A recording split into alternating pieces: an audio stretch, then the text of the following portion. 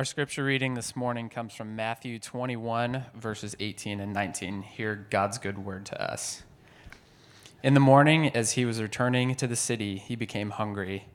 And seeing a fig tree by the wayside, he went to it and found nothing on it, but only leaves. And he said to it, "May no fruit ever come from you again." And the fig tree withered at once. This is the word of the Lord. Thanks be to God. You may be seated.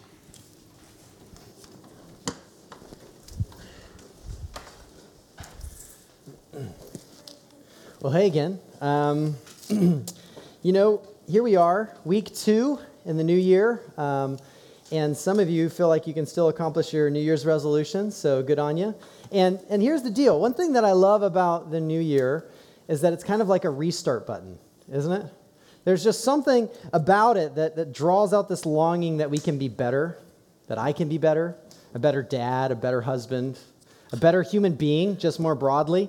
And, you start to make all these kinds of goals. You make promises like, I promise to myself that I will not sit down and eat a whole large pepperoni pizza from Minsky's in one sitting, right? No matter how good it is, and no matter how wonderful it feels in the moment, it always feels terrible at the end. I won't. Well, just this last Sunday, Allie and I do something we do every year. We sit down and we look forward to what the year holds. We first look back and thank God for all that he's done in our lives and in our world, and then we look forward and say, okay, what are the goals? What is God calling us to? How is he shaping us? How is he forming us? And we do all of this. We make these goals and these plans because of this underlying idea, this underlying belief that it's never too late. It's never too late to change. It's never too late to get better. It's never too late to be better. And I think as Christians, all people can get behind that, right? I mean, in Jesus, there's forgiveness to the utmost. Like, there's no bar for what Jesus won't forgive. And with the Holy Spirit dwelling within us, he can do radical transformation. It's never too late. And maybe that's why you're here this morning. As we enter into this new year, you knew something was missing. You can't put your finger on it, but you can feel it. And as you come, you know somehow church has a part to play in it, and somehow God has a part to play, and maybe you don't know how to bring it all together, but you know you've made this resolution that you're going to be more healthy broadly and especially spiritually, so you want to do more, whatever that means. Well, I want you to know it is never too late, and I'm really personally glad you're here today. I really am. And here's why. I deeply believe it's never too late, till it is. Wait, what? Right? But here's the deal. We know that, okay? We can say it's never too late, but we know deep down in our bones there comes this moment for every young boy that they can no longer try out and make it into the Olympics, right?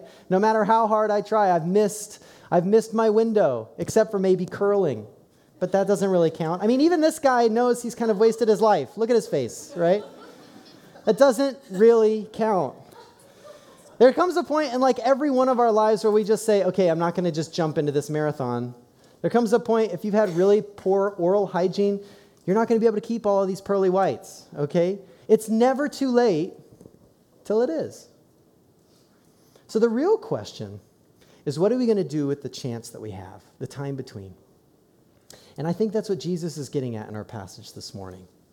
Okay, so if you haven't already, would you please turn with me in your Bibles or your Bible apps to Matthew chapter 21. Matthew chapter 21. Now, if you weren't able to join us last week, we are re-entering Matthew's eyewitness account of Jesus' life, his death, and his resurrection. We spent most of last year in Matthew's historical account, and now we're re-engaging that, and we're going to be in it for the last week of Jesus' life all the way up to Easter, okay? And maybe there's like this question mark that's popped in the back of your mind, like, why are we taking so much time on 7 days? I mean, 7 days, really. Well, it's because a majority of the real estate in the gospel accounts of Matthew, Mark, Luke, and John cover these last 7 days. Without these last 7 days, there is no good news. Without these last 7 days, there is no gospel. The whole center and the whole turning point of history happens in these last 7 days. So much so that people have said the gospel accounts are basically stories of the cross of Jesus with really long introductions. So with that being said, let's enter into this last week. And we come across Jesus here with what appears to be a bad case of the Mondays, right? So Sunday before he rode into Jerusalem, which was the religious center of the known world at the time, and he shows up to the temple a bit rambunctious, turns over some tables, right? He scolds the religious leaders. You've probably heard this story. If you were here last week, we covered that story. And at the end of it, the only people who are still singing his praises are kids. Kids. Well, night comes and he travels out of Jerusalem to a small nearby town called Bethany. And on Monday morning, he's heading back to Jerusalem. And he comes across this fig tree, looking for, you guessed it, figs. He wasn't looking for oranges, all right? He's looking for figs, and he finds a whole bunch of nothing. And so he tells this tree off. It withers, and you just got to imagine one of the disciples was like looking around, was like, dude, who was supposed to get Jesus a Snickers, right? Judas, right? It's always Judas, just so you know.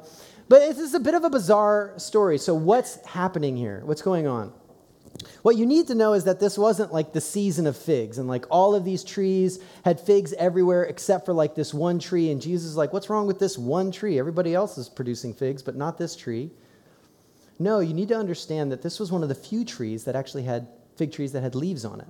And with fig trees, leaves basically come at the same time as the fruit, the figs themselves, or at least really close in proximity in terms of time. This tree should have fruit. It looks like it has fruit, but it has nothing. It's communicating that it's fruitful, but it's producing absolutely nothing. And Jesus is saying, we come to see that this is a lot like the religious leaders in Jerusalem at the time. Really, every religious person ever. Because if you go into Jerusalem, you'd think that this city, the place where the temple was, throughout history, this was the unique space where God has made his presence known, more explicit than anywhere else. Here in the temple, in the Holy of Holies, and the people who are there, they make it a point. Of all people, to look like they've got fruit. The scribes, the Pharisees, the Sadducees, the priests. But they've got a host of leaves and no fruit. And Jesus says, time's running out. Time's running out. Now, this isn't new news. Hang with me here for just a minute, okay? John the Baptist had said this to these religious leaders not too long before this, years before, when John the Baptist is calling God's people back to repentance, saying, you've got sin in your life, you need to get right with God, you need to admit that you are wrong, change your mind, come and be baptized. And some of the Pharisees and the scribes, they show up. And John the Baptist, this forever diplomat, listen to what he says here in our gospel account of Matthew earlier. You brood of vipers, who warned you to flee from the wrath to come. Bear fruit in keeping with repentance. In other words, your words aren't fooling anyone. Change the way you live and lead, right?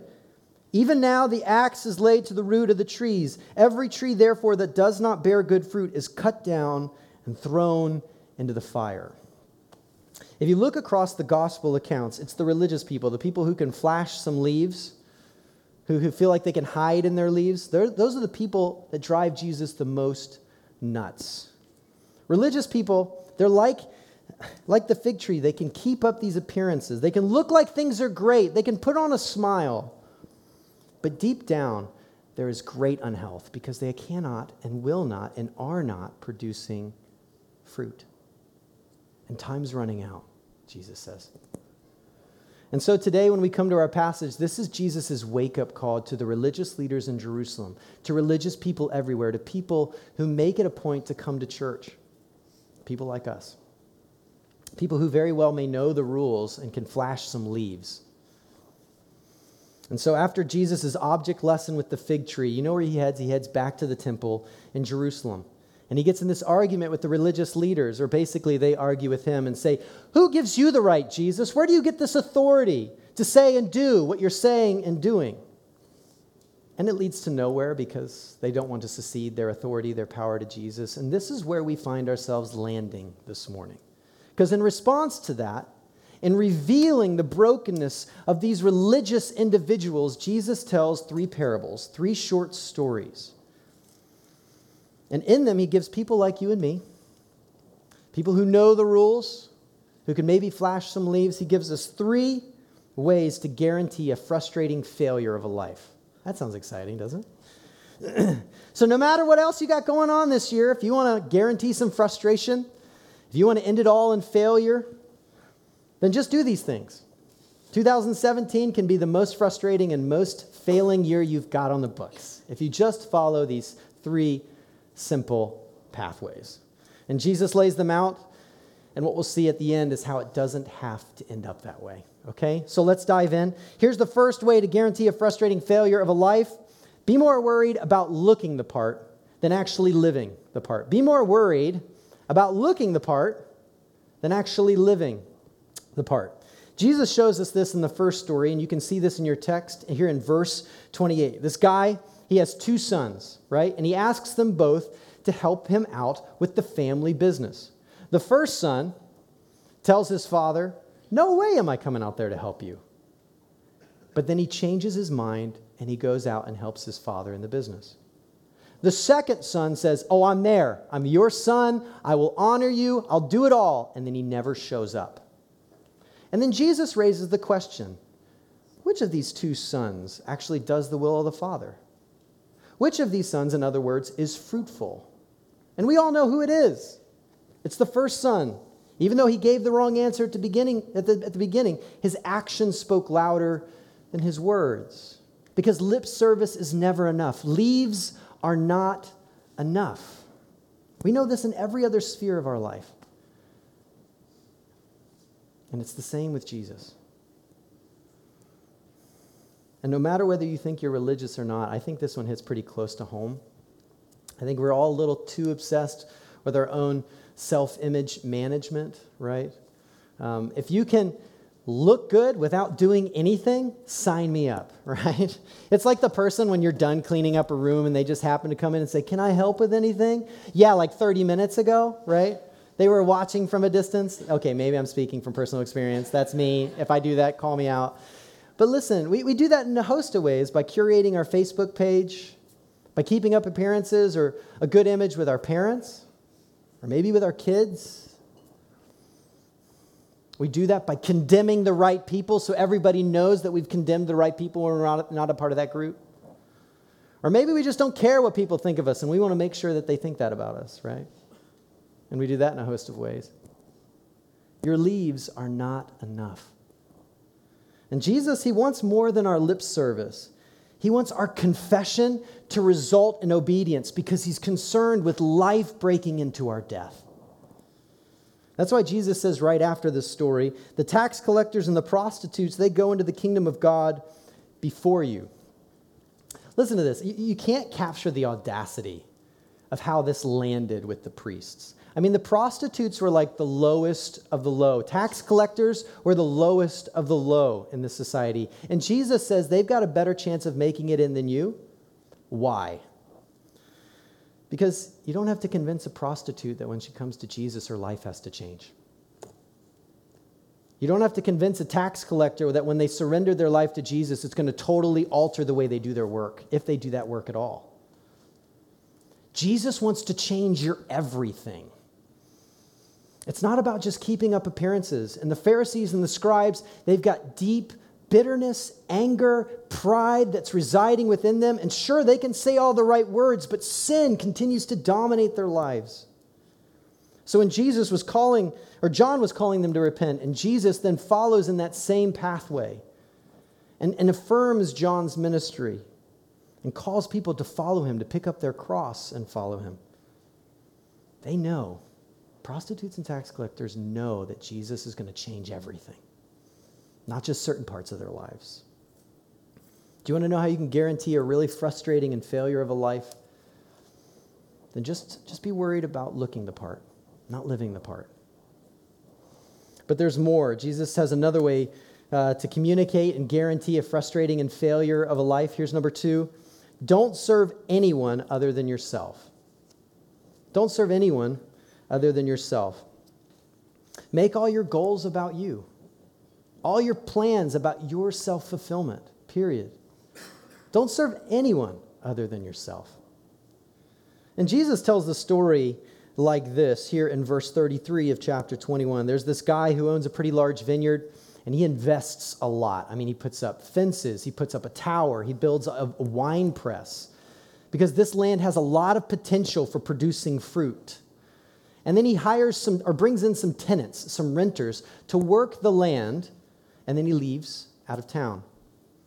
Harvest season comes, and he sends one of his servants to go and collect a portion of the fruit as their payment for working and tilling his land.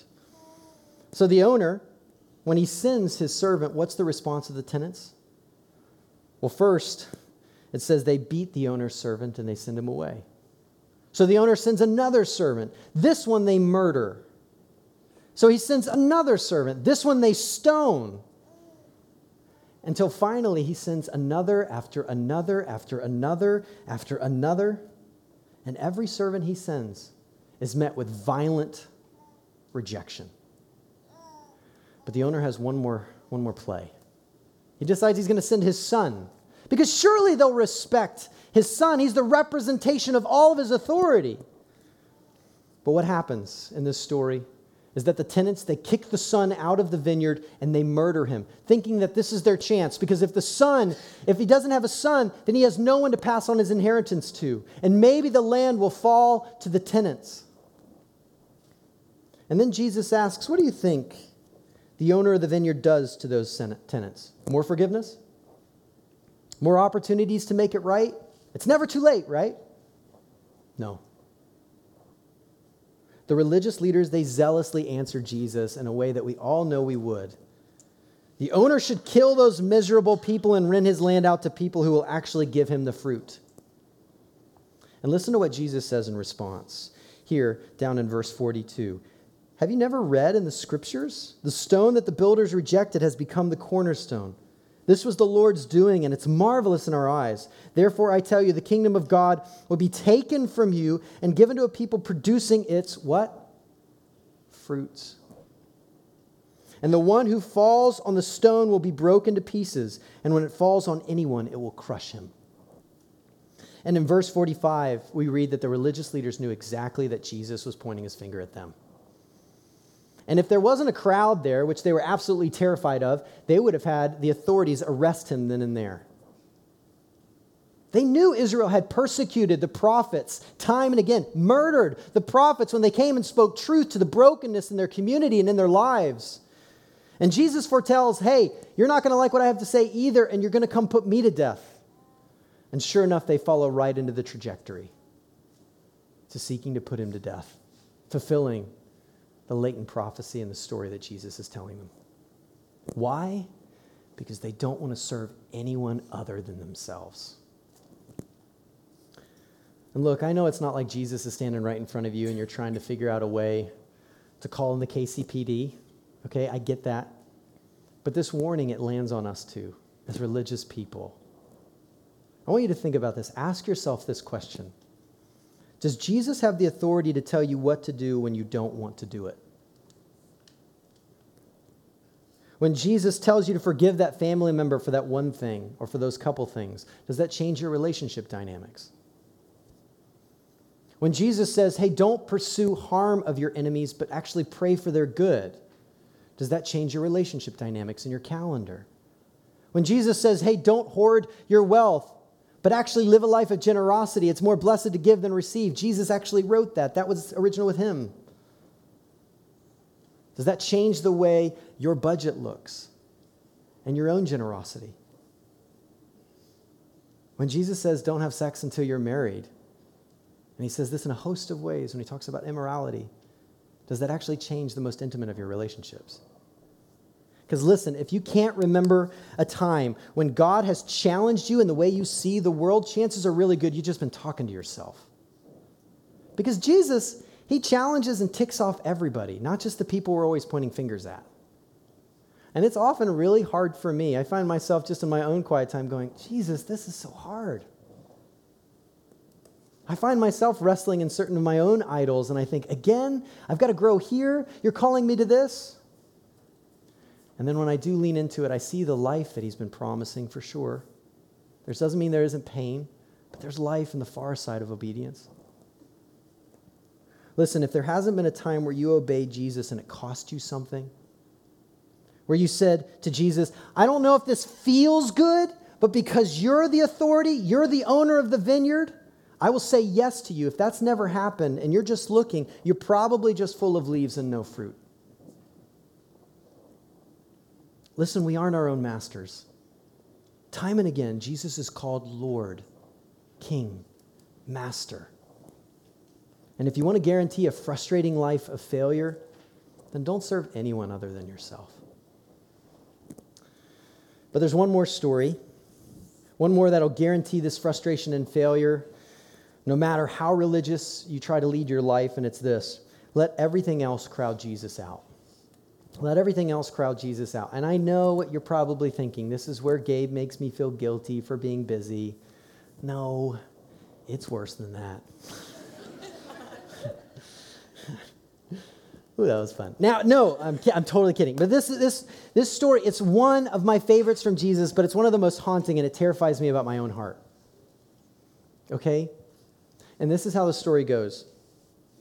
There's this king who throws a wedding feast for his son.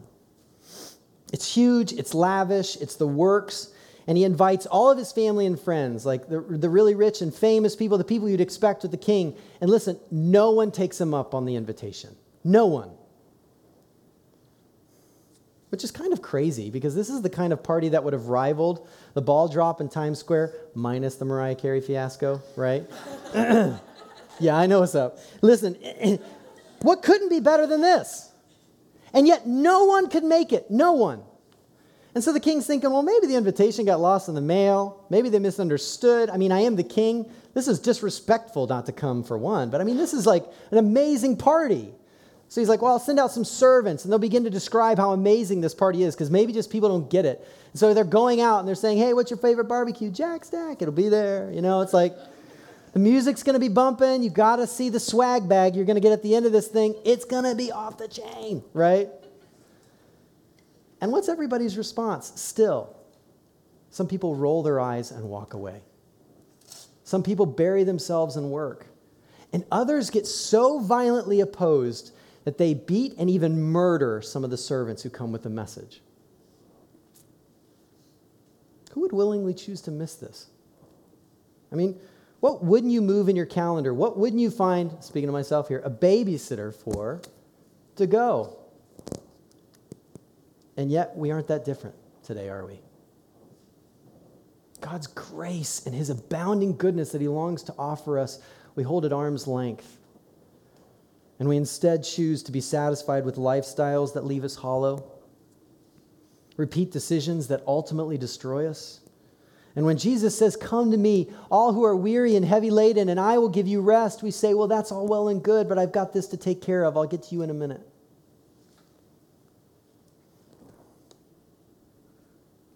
So what happens in our story? Well, the king who is the king does what kings do who bear the rod of justice. In the face of injustice, the unjustifiable murder of these servants, the king sends out his troops and he murders and he kills everyone who murdered his servants. Don't miss this in the story. Otherwise, you're going to have a false dichotomy of the God of the Old Testament being a God of justice and the God of the New Testament being a God of mercy. No, this is a God that is very complex in that he is both merciful and just simultaneously, and it's true in Jesus, especially for the vulnerable. And he pulls together his servants and he goes, I want to try this again, okay? This time, when you go out, just find anybody who's willing to come and honor the king. Anybody who's willing to give of their time and actually be here. Anyone? Anyone. So they go out to the streets and they start bringing together all these people. And the one thing they have in common is that they were willing to be there. Some people you would respect, some people you would never expect, sitting across the table from one another. And there's the warning. If you want to guarantee missing out on the best God has to offer, then just let everything else crowd Jesus out. Many are invited. Many actually choose not to come, but some are chosen. And that's how our story ends. It's never too late till it is. There's only so many invitations you'll receive, only so many messages that you can hear, only so many opportunities to respond until the fig tree becomes your story. The story of every other religious person who chooses to disregard Christ. But listen, it doesn't have to end that way. Okay? It doesn't have to end that way. God doesn't want it to end that way for you. That's why he's given us these stories in his word. This is why he sent his son Jesus. I don't want that to be the end for you. I'm fairly certain you don't want that to be the end for you. So maybe you're here sitting and you're beginning to actually do some introspection and think over the past year and even the plans you have for this year. And you're thinking, man, I've been living and even planning to just focus on looking the part rather than living the part. Because if you really live the part, it might even taint your image a little bit. It's going to cost. Maybe as you've been looking over your life, you realize the way you've been leading your life is that you're unwilling to serve anyone other than yourself. And maybe, just maybe, you're looking back across your life and even the plans you have for this year, and you think, man, I've just let everything else crowd Jesus out. You've been calling yourself a Christian for years, but you do an inventory and it's a bunch of leaves and no fruit. Don't shrug that off. Lean in. Ask why that is. And maybe, just maybe, you don't even consider yourself religious. And you said, hey, I'm going to try church out again for the new year. And you're here and you're hearing God's invitation there to this glorious banquet. Don't push it aside. That's God tugging on your heart. It's never too late. It isn't yet, but it will be one day.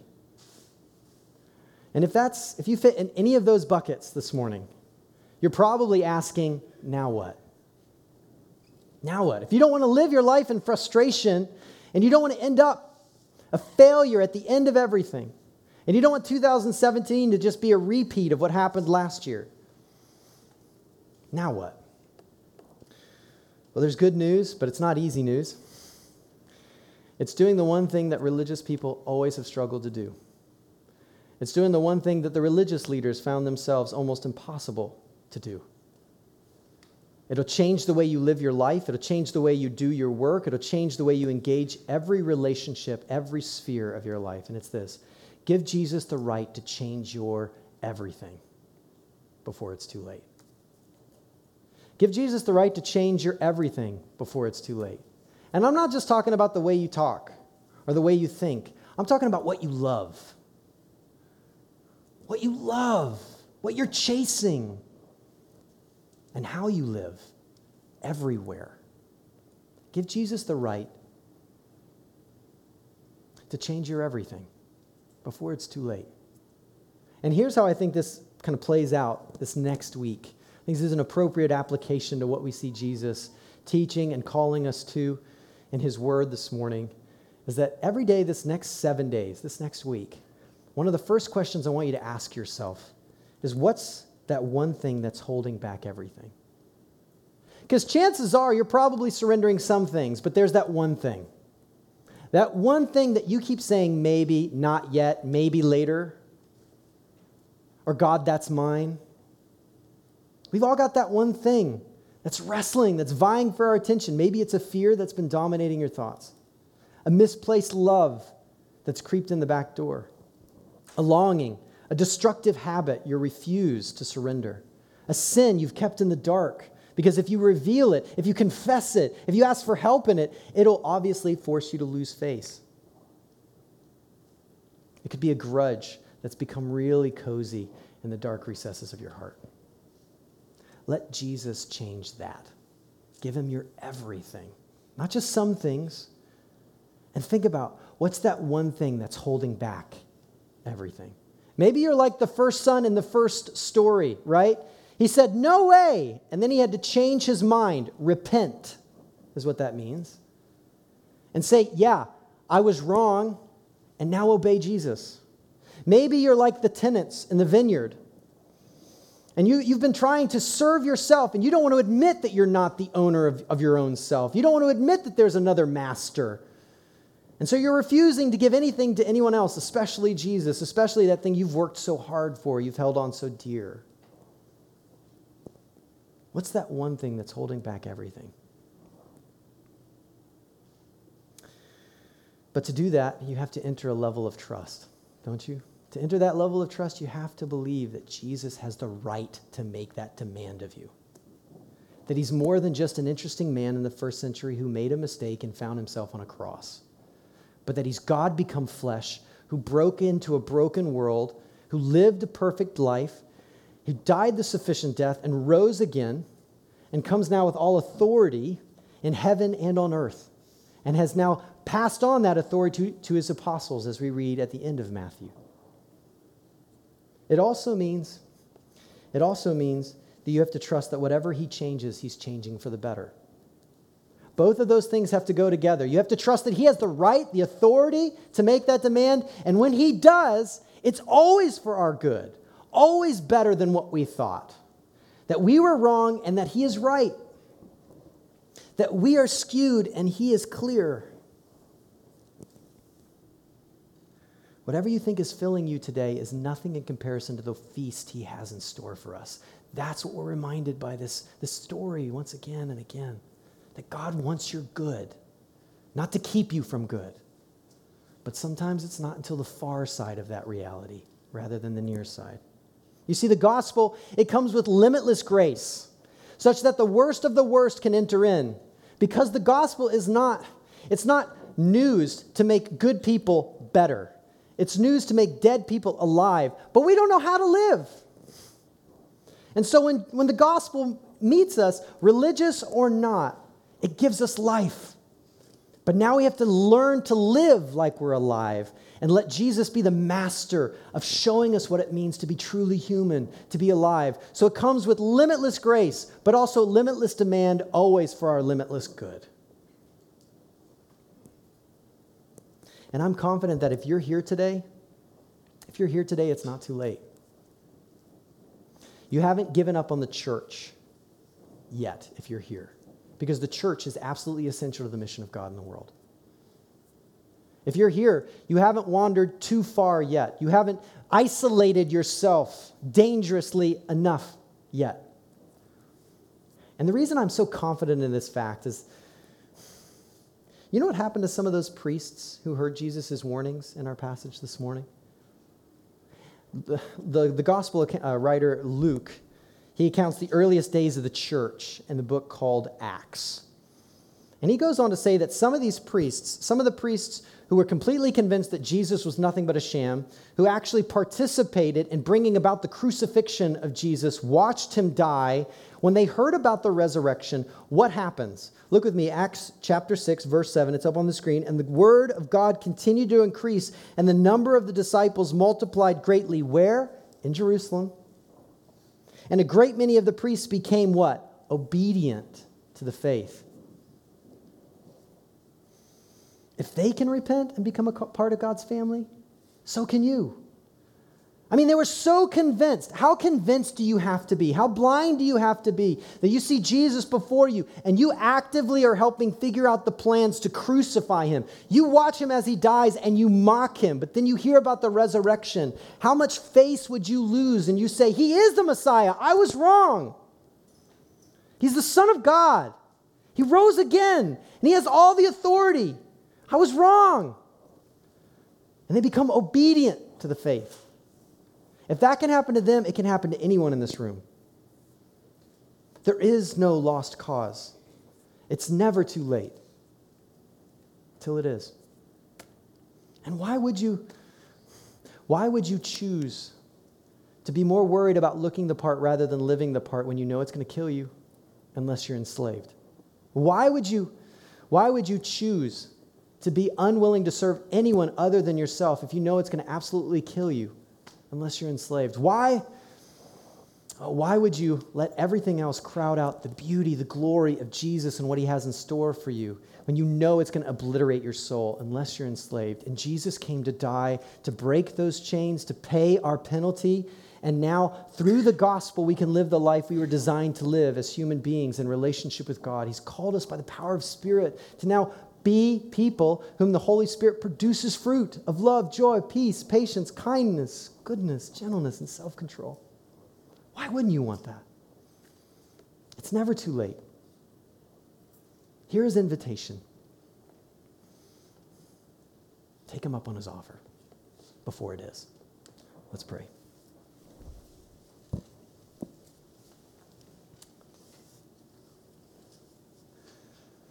God, I need this for me.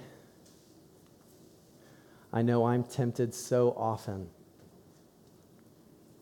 to show off my leaves, to hide behind leaves, or maybe because I've been following Jesus for a while now, just be content with leaves instead of continuing to see you produce fruit in my life. That you're calling us to ever growth in the gospel. Lord Jesus, help us to trust you are who you say you are, to rest in your finished work, and then to surrender our whole lives to you. All by the power of the Spirit. Holy Spirit, come and convict us of sin. Point us to the truth in Jesus. So many of us, and it still happens, and even if we've been following Jesus for a while, we can be blinded by sin. And Satan can come and seek to destroy what you're seeking to redeem. And I pray, Lord, that you would be breaking through hearts and minds, even now, this morning, guiding us to repentance, to admit our wrongdoing, to admit our wrong perspectives, and to surrender and to choose the life and life abundant you've called us to partake in following you. God, help us. We cannot do this in our own strength. God, guide us, for we do not know the way. Preserve us. We're so weak and prone to wander. Lord, we feel it. Prone to leave the God we love. Help us. In Jesus' name, amen. Amen.